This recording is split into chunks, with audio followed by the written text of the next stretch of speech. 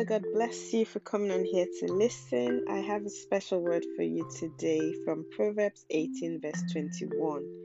The Bible says that death and life are in the power of the tongue, and they that love it shall eat the fruit thereof. Praise God. So, just a message to kind of like take your mind back to what the scripture says about the tongue, how the tongue is powerful, and how you can use your mouth, your tongue, to chart the course of your life. So, for example, if you are feeling pain in your body, rather than focusing on that pain, the Bible is saying that you can use your tongue, which has got so much power, to change the situation. In other words, you can say, I'm getting healed. I've been healed. By his stripes, I was made healed. Praise God. And then you can, faith or confession doesn't mean that you deny the fact. It doesn't mean that you deny what is actually happening. It means that you are focusing on what the word of God says. It means that you refuse to observe. The Bible says, they that observe lying vanities, they forsake their own mercy. So instead of observing what the enemy is putting in front of you, you are saying, I know this looks real, but you are not real in the name of Jesus. You begin to use your words and your tongue to speak life into that situation. You speak life over your life, life into your body. You speak life into any dead circumstance that you have found yourself. So, Father, we thank you for this amazing, amazing day, giving us life.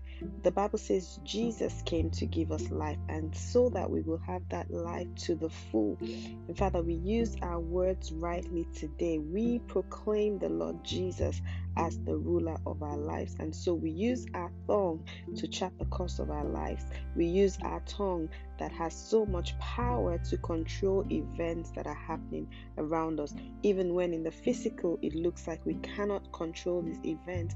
But when we speak words of power, we speak words of hope, words of encouragement, words of deliverance into our lives, into our bodies, into the atmosphere.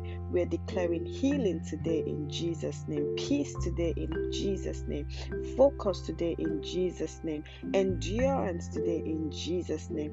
Kindness is working on our behalf in Jesus' name. The favor of God is working in our lives in Jesus' name. The Bible says the mercy of God, they are new every morning. So today, the mercy of God is working in our lives and on our behalf in the name of Jesus. No weapon of the enemy that is formed or fashioned against you will prosper in Jesus' name.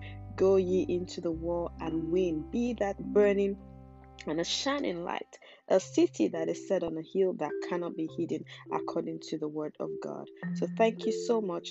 We pray in the name of Jesus. Have a fabulous day.